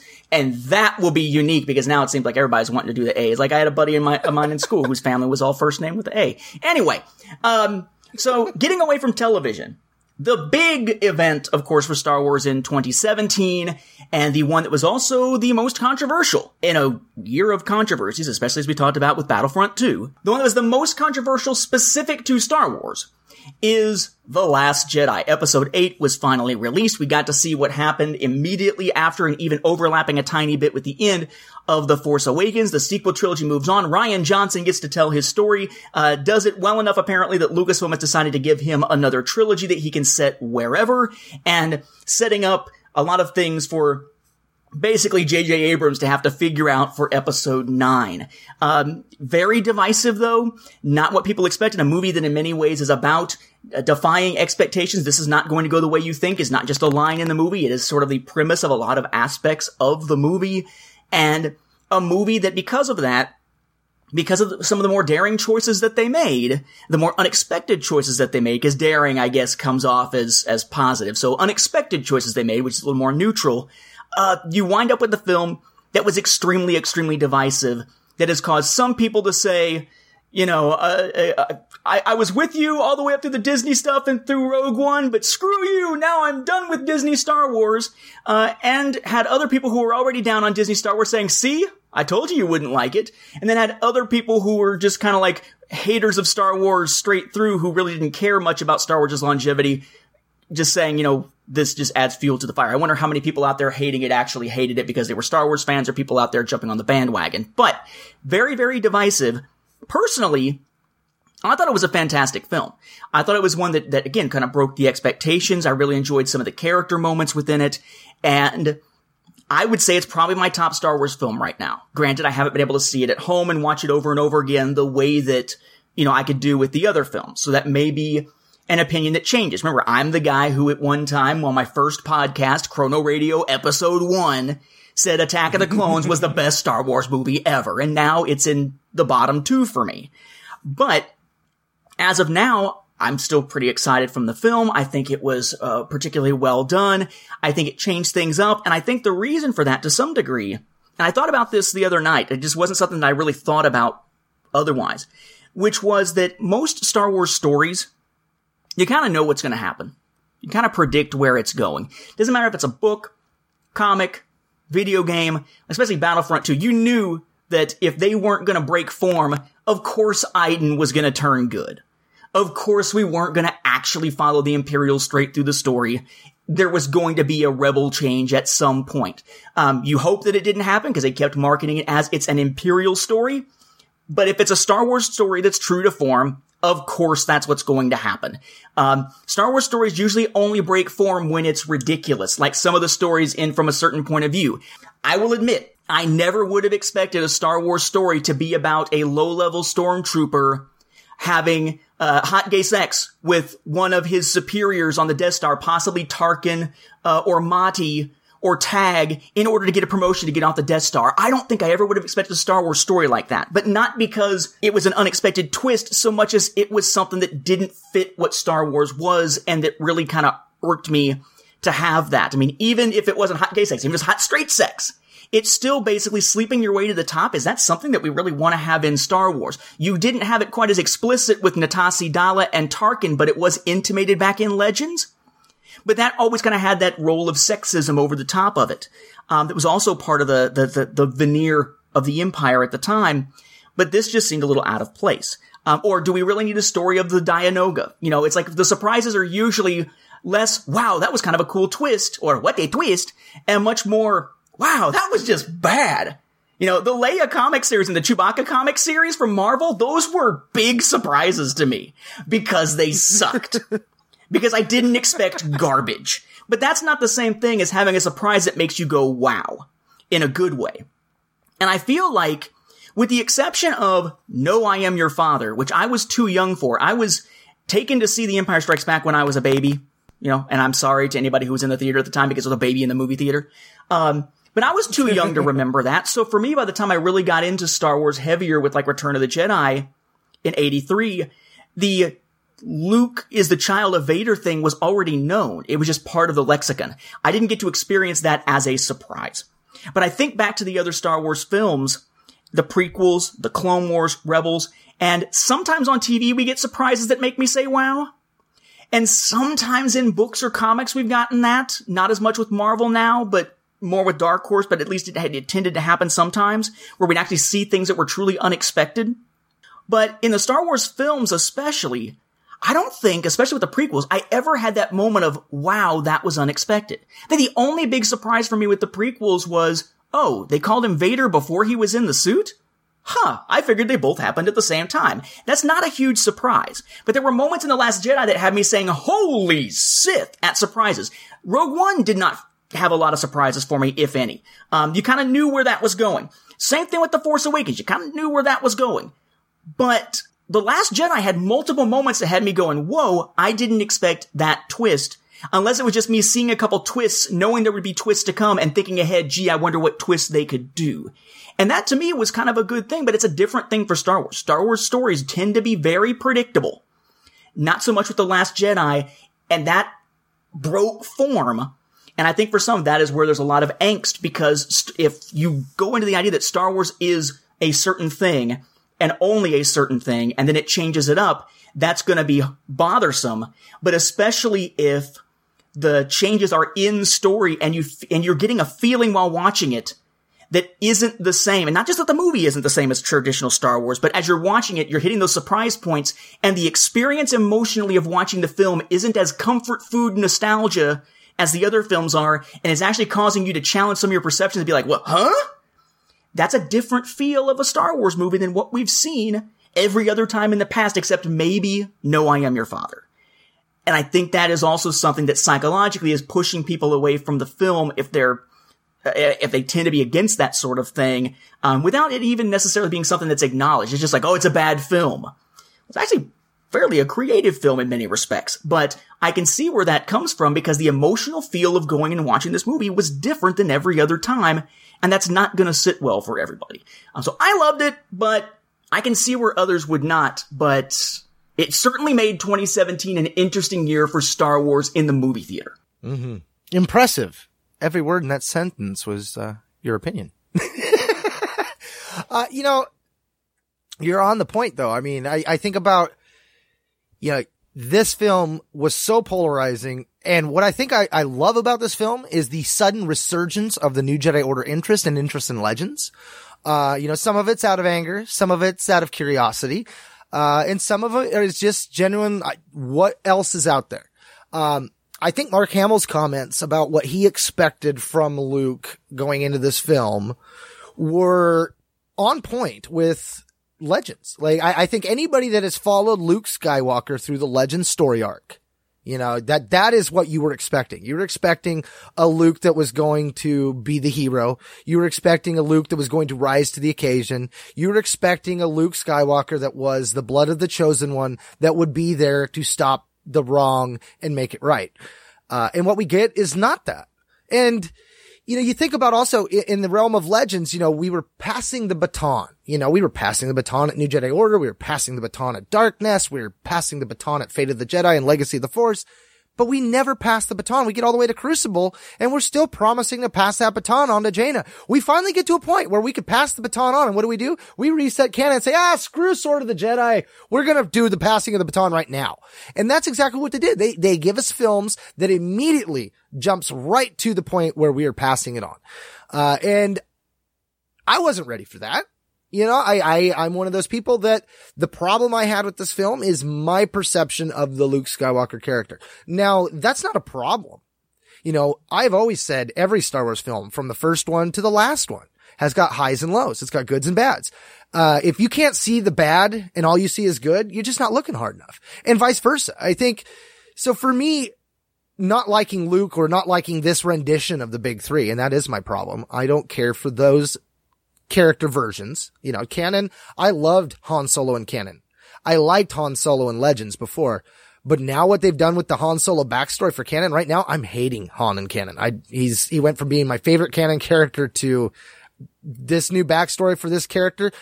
They better do something with Solo that makes me enjoy him, because right now I'm starting to loathe what they've done with this character. It's like Han shooting second all over again. Like, you have taken the fundamentalness of what I loved about this character and cast it aside like it never mattered.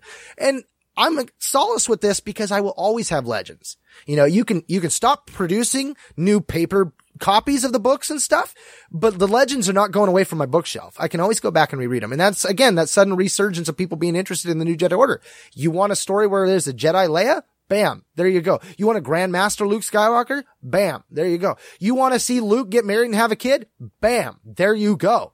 I get why they did what they did, but I think because of how they went about it, they've created this fundamental just divide with so many people where we're just not prepared. Now, I think it works for the film industry because of where they're going forward. I'm definitely more in the camp of Poe Dameron and for Finn and for Rey. I want to know more about them than ever before. So that worked. Kylo Ren, I'm down on this character. I want to know more. But the way that it came across, there was just so many people that were expecting that other Luke Skywalker. And I think what sucks is, like, Hamill's comments, like, people took and used that as a weapon for their arguments and stuff. But honestly, when I read that, that's exactly how I felt. It was like Hamill had been reading Luke Skywalker from Legends the whole time and was just like, this doesn't really fit with what I expect of Luke. And I think that that's a natural response, because for 30 years, this wasn't the Luke we had. You know, Luke was the hope. And granted, they kind of give us that sense, you know, Luke shows up, Luke does what needs to do, and suddenly we have hope again. But to me, when I think about that moment, I think about it in a more real life setting. Your rebellion's almost wiped out. You've got very few people. You've got Grandmaster Luke Skywalker, Master Luke Skywalker shows up. He goes up against them and dies. That's not hopeful. That's depressing as shit. Like, you just lost the best person, and he did it during Force. Like, so I'm like kind of conflicted on that. But again, every film has got its highs and its lows. You know, you take the bad dialogue out of episode 2 and Nathan's right. It's probably one of the better Star Wars movies out there, but you've got these highs and lows that you have to be acknowledging the presence to move forward. And I think that that's, for a lot of people, that either it was just too in their face and they couldn't get around it to enjoy the movie, or they were just not paying attention to that stuff and were just loving it completely. Like, you have just these polarized camps, and you got people like me that are in the middle that are like, I enjoyed it. It wasn't my favorite because of certain, you know, aspects of what happened with the characters, but man, I enjoyed the hell out of that film. That film was very entertaining. It had the action. It had the suspense, like, all the way around. I've watched it multiple times, and each time I'm getting something more out of it. So it's continuing to deliver, but it's definitely like what they say, you know, the Force Awakens was what it needed to be, and this is what it needs to be to push us forward. I agree in that regard. it's just a rough swallow for how they did a lot of the things they did.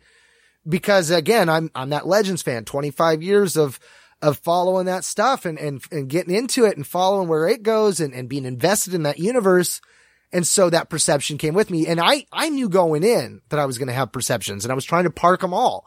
So, that was probably the hardest one to park next to the whole, well, Han and Luke never got their moment kind of thing. I think, and that's part of why I really hate the canon version of Han. A lot of people are like, oh, you're looking back at Legends with your rose-colored glasses. It's like, yeah, there's a little of that, but I'm not saying that they didn't have a hard life in Legends as well. There was a hard life, and that's not my point. The point here is, yeah, Legends screwed up along the way as well. Canon's screwing up along the way as it goes. That's okay. That's part of the creative process. But again, there were a lot of great moments for the Solo and the Skywalker families in Legends. You have big Thanksgiving type dinners where they're all together. You've got cousins being cousins. You've got families that, Han got to be the first husband twice. There's so much stuff that happened to the Solo family in that other universe that I will always take solace that even though I didn't get something like that similar here, that I have it there. So I had to detach that part of my brain and realize that moving forward, it's not going to be about the big three. They're definitely taking a back seat. I think the hardest thing going forward now is the fact that we had Carrie Fisher pass away when she did, and what they were planning to do for Carrie Fisher's character cannot happen now. And I think that's going to really hurt the overall story process of where they were trying to go, because you're going to be able to tell that come the second movie in the trilogy, they had to shift gears and turn when they weren't intending to turn. It's going to be like Jason Solo not dying and Anakin Solo dying all over again because Carrie Fisher passed away. That's completely out of our hands, but that's life. And I think that's the sad reality of dealing with a fictional world where you've got all this real world life stuff happening. I complain about the fact that we got the novelization where Finn gets cut from the front when he gets cut from the back. And yet then I complain that The Last Jedi gets pushed back 4 months so they can make sure that doesn't happen. I mean, it's the nature of the fandom to pick apart everything. But I think that we got to remember that even when we're being critiquing and we're being negative and stuff, for the most part, most of us are still enjoying the franchise. Granted, there are people that thrive on negativity. And I point this out on the Star Wars Report a lot. The world would be a happier place if those people weren't here. But at the same time, if you don't have that, you don't have the complete picture. They talk about the light and the dark being mirror images, and we got Rey talking about life and decay, feeding new life. And you can't have the positivity without the negativity too, because if every day is a sunny day, what is a sunny day? I feel like doing a slow clap in the background. Very intellectually honest of you. I actually know, as you were saying that, I'm sitting here and I just imagine the end of that particular thought process ending with a little bit of slow music and I see trees of green, or something like that, where it's just kind of taking us off into the sunset. But yeah, I think that says it very well. So I'll tell you what, I'll just move us on. So the last thing we want to talk about here as part of this little bit of everything episode, the stuff that doesn't fall under games, books, or comics, is Celebration. And my God, I was putting this list together of stuff for this year, for last year, for 2017, for this year in review. And I got to the point of listing Celebration. I was like, my God, was that still this year? Was the way I was feeling about it as I was putting it together. It seems like it's been so long since Celebration Orlando, but no, that was just last April. We haven't hit a year since then yet. But yes, we had the newest Star Wars Celebration, this time in Orlando, Florida, where it has been before. And this was the first time that my wife and I were able to actually go to it. First time I was able to go to it at all, because I would have thought about going to ones even earlier, but I never got a chance to go to one. So it was my first, but also my wife's first, and our first together. So it made for a great experience in that sense. And I find that what I said at the time is still valid, I think, which is that a lot of the blemishes of that weekend, a lot of the things that sucked, like the screw-ups of certain lines, the screw-ups of the autograph process for Ashley Eckstein that even pissed her off. The stuff like that. The walking around and having to go get, pain medicine for my legs by the time the first day was done and stuff like that. A lot of the negative aspects of it wound up being something that colored my perception of it at the time. And our response was, that was fun. It was cool to see so many people, but not sure we'd ever do it again. Now that we've done it once, it could say, we've had that experience. And I said that looking back on it, what I would probably find is that over time, it's the positive things that wind up standing out. The negative things start to fade, and we'll probably feel more positive on the experience as a whole rather than as balanced as we were. And that is absolutely what has happened. Looking back on it, I think about the people we had a chance to meet, and it gives me sort of a very positive look back on it, with the blemishes being things that just irked me at the time and should have been done better. But I think of them as, well, those parts sucked, but it's the nature of the beast when you have something so large. So, kind of thinking back on it, I still am questionable on whether or not my wife would ever do another Star Wars Celebration. But it comes down to this question of, well, if we were ever to, it wouldn't exactly be completely, not in the cards. It's just something we would definitely want to weigh the negatives and positives of our past experience and the cost of it before making that sort of decision. Got to meet a lot of people that I'd wanted to meet previously, both listeners and fellow people in the fan community that we've known for a while, or people who are in official positions, like finally meeting Jason Fry and Pablo Hidalgo and so forth, John Jackson Miller. Just really cool chances to meet these people. But there's a part of me that recognizes that it was less about the atmosphere or anything that was bought or any panels that were attended that really made the event. It was being around fellow fans and getting a chance to meet a lot of the people who are part of just that experience in general, particularly within the listenership and fellow podcasters in the community. Which sort of begged the question for me. My wife and I always, at least one day on the weekend, go out to lunch together. And as we were on our way to lunch yesterday, I turned to her and I said, I wonder what a plane ticket costs round trip from Oregon to Georgia. Because you had said something when we were recording the games episode yesterday about how, you're just not in the right spot because it seems like everything's happening in Georgia. And, I'm here, Riley's here, Bethany's here. At least I think they're still going to be here for a little bit at least. Then you've got, Bruce and Michael and so on and so on and so on. And this idea of, I could almost get the same experience I got out of Celebration, minus meeting some of the actual official creators, who in many cases I'd already talked to online plenty. I can almost get that type of experience if we did like a Star Wars Report Con in Georgia. If we could just get you here, it would perhaps even be a situation where, here we are with many of the people and the listeners who couldn't have maybe gone to the thing in Orlando, and all of a sudden it's an even more positive experience because we're meeting even more people from that community than otherwise. It's because it's almost like, for me, Celebration was the people and the convention was the backdrop. Yeah. As opposed to it being all about the convention and the people were just an added bonus. And given that I look at it that way, that's what makes me kind of think I don't know if Celebration is really the thing for us in the future, because of how much it's not about the panels or the stars on stage. It's about the people and how there are other ways, perhaps better ways, to interact with those people. But in all, I think my experience, I know when we did the episode about it, I highlighted some of the things that sucked and then talked about the great stuff about it. I think the things that sucked still sucked, but it's definitely faded in my mind as far as what it is that I think about when I look back at it. I don't look back at it and wonder about the little girl who was sent up in the Ahsoka line because they wouldn't let the parent go with her because the parent didn't have another thing to sign. And that kind of crap. Barring the death glares over the Thrawn copies, I think most of the stuff that I think back for that experience, those things kind of fade in mind. I actively have to try to think about those things.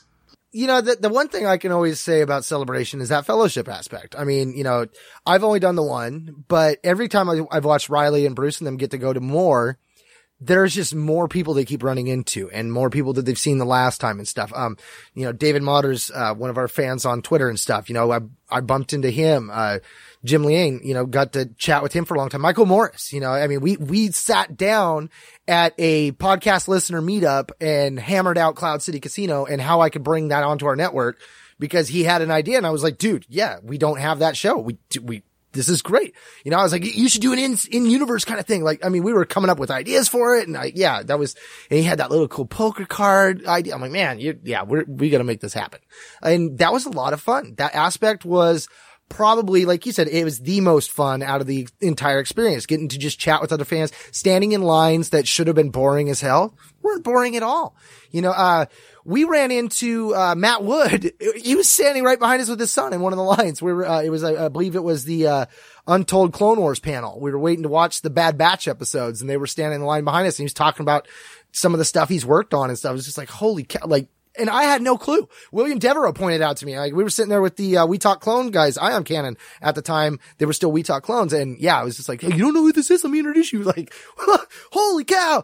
Bresnikan.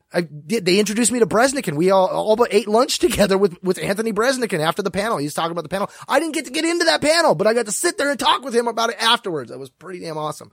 And then Pablo. After me and Michael were done and Jim and I were done talking and stuff, I had to walk back to the hotel. Who's out there sitting at the sidewalk crosswalk? It's, Henry Gilroy and Pablo Hidalgo, and they're talking about camping. Who camps all the time? Me, yeah. So of course I had to rib Pablo because he doesn't like to camp. I'm like, you're doing it wrong, man. You gotta go to the caves. But that, I think, those are the memories that we come away with. The panels were cool and there were some insightful things on the panels. I remember, the Vong were going to show up in the Clone Wars. That was pretty damn cool. I learned stuff like that, but those kind of things, those were splashed out across the internet right away. Everybody was reporting on that. So I remember when I went, it was tough because I had my family there. And then there was the aspect of, I work for the Star Wars Report. We do the podcast and stuff. And so I wanted to do the coverage, but I also wanted to take it all in. But I think for me going back, one thing I would love to do would be to do a podcast on a panel. We did the, Force United booth at Celebration Anaheim, got to meet, the Jedi News crew, the Jedi Temple Archives crew, whole lot of different people and stuff because we all came together to work that booth. And that was a blast. That was probably one of the coolest experiences I had there, up with running into some of the artists. Jazz, oh man, Jazz, I'm going to screw up your last name. No, I'm not going to say it. Jazz, everybody knows you by Jazz, so you're awesome. You bumped us into Joe Hogan and a bunch of other cool, was it Chris D, I think was the other artist there. We hung out with them waiting for Jazz as Jazz had some DVDs he was going to hook me up with that he brought from, the country he lives over in. And so we got to hang out in the artist section, me and my son. We were there for about an hour getting to hang out with Joe Hogan and just checking out Joe's stuff. I mean, brilliant artists and stuff.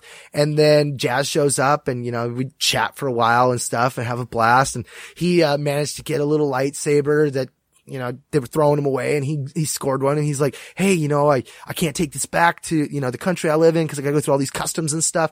But, I just want this to wave it around in a couple panels and then afterwards I'm done. And he turns to Gavin and he goes, would you like it when it's over? And I'm like, dude, tell him, yeah, so Gavin got that and I smuggled that back. It's sitting back here on the shelf, all these great memories of people that I got to meet there and do stuff. And, the only bummer right now is the fact that when I was there, you weren't there. I didn't get to bump into you and get some actual pictures. Cause I think of all the different podcasting things, I even ran into Barrett there. Barrett didn't even know it. I got pictures of him. We were in while he was doing, Star Wars Action News. They were doing a report podcast right in the background and we came in for the Ewoks and I look over and I'm like, oh my God, there's Barrett. So I'm taking photos of him. He had no idea who the hell I was because we hadn't ran into each other yet, so I'm getting pictures. I'm some stranger. And then I'm like, oh, by the way, I got pictures of you at Celebration. It's like, how the hell did you get so close? I'm like, I was right in front of you, man.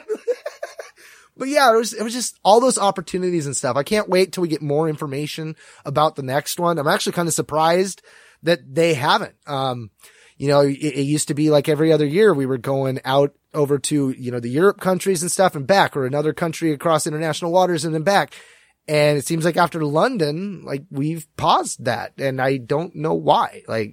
I almost wonder if it has to do with the Disneyland and the Star Wars land, cause it definitely seemed like when it came to the States, they were focusing around those two parks, which makes sense. And now, especially that Disney owns it, now it's a no-brainer. You got that Disneyland, the edge of the galaxy being built. Maybe that's why they pushed it off. Maybe they're wanting that to be finished and then they can come back to it and they can focus all of their fandom energies on. I'm not exactly sure why they put that off, honestly. Do you have any speculation on why they would pause something like that? No more foreign Star Wars celebrations. They will all be American. Foreign celebrations are sad. Sad. Believe me. No, I don't. I mean, I would assume that it must be just down to the oversaturation thing. I would think that doing it year after year after year maybe what they'd like to do is space it out so maybe they can get more hype and make it more special when it does happen. I would like to think it was because they saw some of the things that ReedPop did at Celebration Orlando and took the people from ReedPop that organized some of the things that fell apart, took them out back and smacked them with boat paddles, and now there's like some friction between them. But I doubt there were any boat paddles involved, so probably just a matter of, they want to hype up their Star Wars weekends kind of stuff, I guess, the Star Wars stuff they're doing with Disney, with the Disney parks.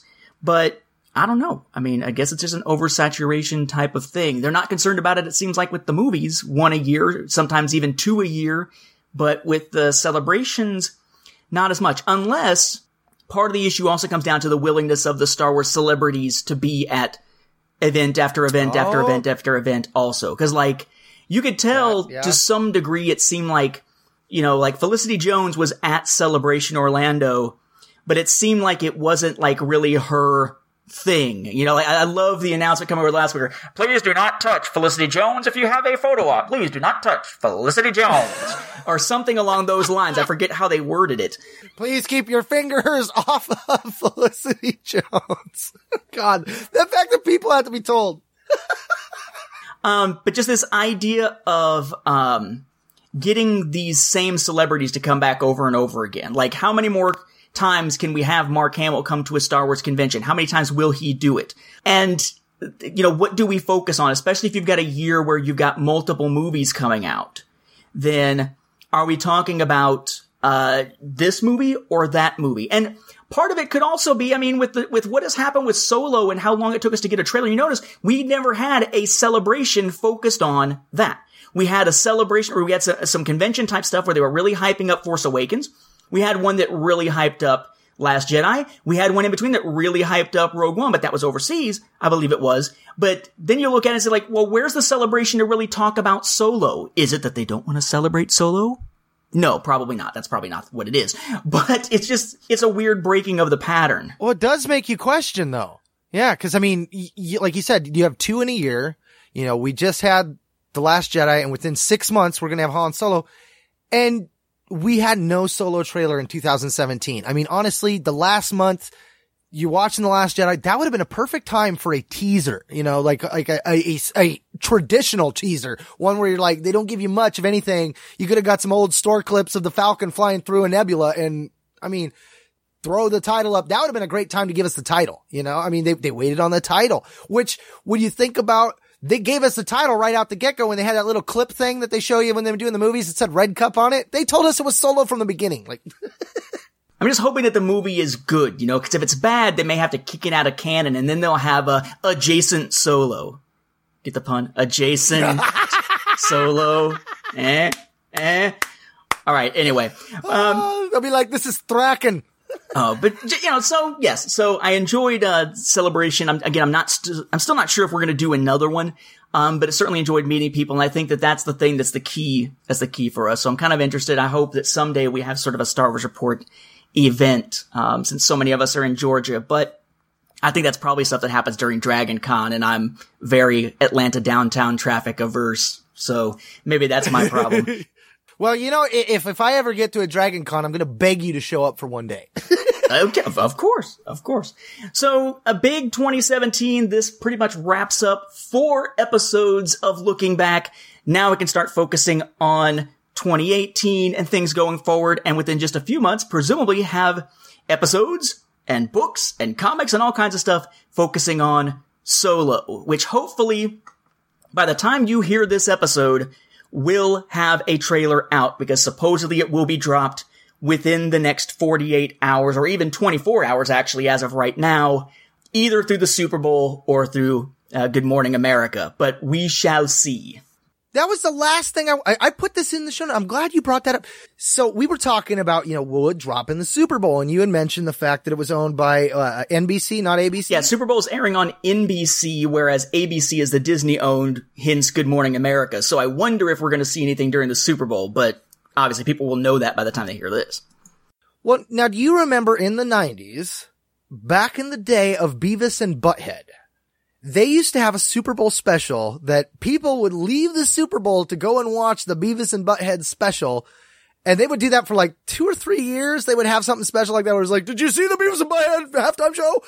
And I'm wondering if we might see something like that where it's like all of a sudden like, hey, be sure to check out ABC at this time during the half show so you can watch the new, like that's, I'm surprised that they're not marketing more like that. I think that's the whole aspect of Solo that's really perplexing me. You know, like you had The Last Jedi, the perfect opportunity to drop that one. You could have dropped the title. You could have dropped a teaser and yet that passed. Like, so yet we're looking at something similar like, well, you know, the Super Bowl, it's done by their competitors, so they probably won't, but it's like, they're not doing a lot of things that they should be doing. So I don't know where they're going with this, but I mean, we've seen similar in the past where other networks are able to capitalize on the halftime show and take some of the viewership from the NFL during the halftime show. But you would think if they were going to do something like that, they would have advertised it because they were definitely advertising the old Beavis and Butthead specials back in the day.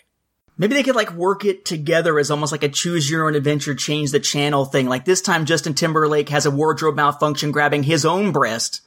And as soon as that happens, there's like a little thing that pops on. It like fades to white and says, if you'd like to see the Star Wars trailer, turn to ABC. If you'd like to see this, turn to MTV. If you'd like to see this, turn to BET, et cetera, so that everybody can kind of know and customize their own halftime experience before going back to NBC. But yeah, not actually going to see that happening. What's great about that is I could actually see Timberlake out there doing a Michael Jackson, like moonwalking and then do the all and have the whole jock strap come off. Oh God, no, man. No. I was just picturing him grabbing his own chest. No. Thank you for giving NBC Universal ideas to drive up their ratings and controversy. Just like you were giving Marvel ideas earlier about canon adjacent and all kinds of stuff. Like, just don't give them ideas. Don't give them ideas.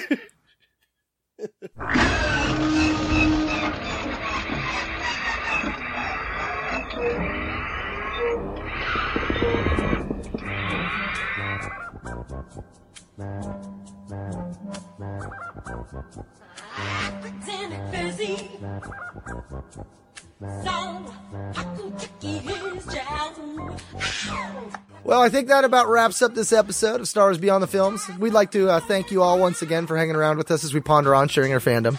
And I do want to point out, you know, I made a comment earlier about the whole She-Ra and He-Man thing. I don't want anyone to misunderstand when I say I don't want that to happen. I mean in the aspect of I don't want my Star Wars to get lessened.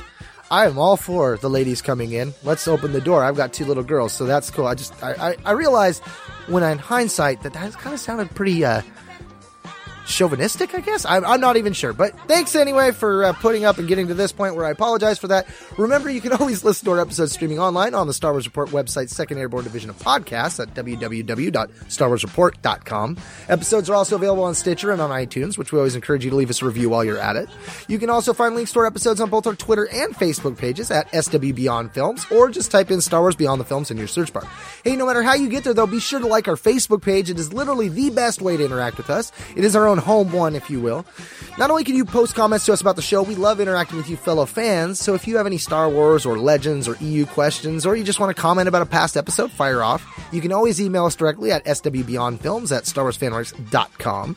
Now, lastly, before we go, we wanted to mention to you our Audible trial. If you go to www.audibletrial.com/Star Wars Report, you get a free book, and that's a free trial run of Audible.com to see what they're all about. Our sponsors have more than 100,000 titles. You can explore the Star Wars Expanded Universe, the canon one, or any other genre, all without risk of being stuck with a book you flat out hate, because Audible members, they can exchange any book within 12 months, that's 1 year, with no questions asked. Yes, 1 year with no questions asked. That's almost like 2 books if you play it right. If you're thinking of making the switch from the page to the audiobook, Audible just might be right for you. So, once again, for Star Wars Beyond the Films, this has been Mark and Whistler. And Nathan.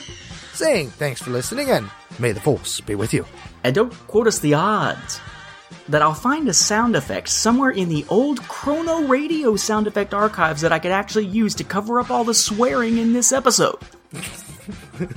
What are the odds you're going to miss one? Oh, you know I'm going to miss one somewhere, and it's probably going to be your F-bomb. Sorry. I fracked up. What are the odds we're not going to get any other celebrations? I mean, that's the one that's got me worried. Oh. Hashtag no celebrations. Hashtag Mark's fault. My bad, y'all. My bad.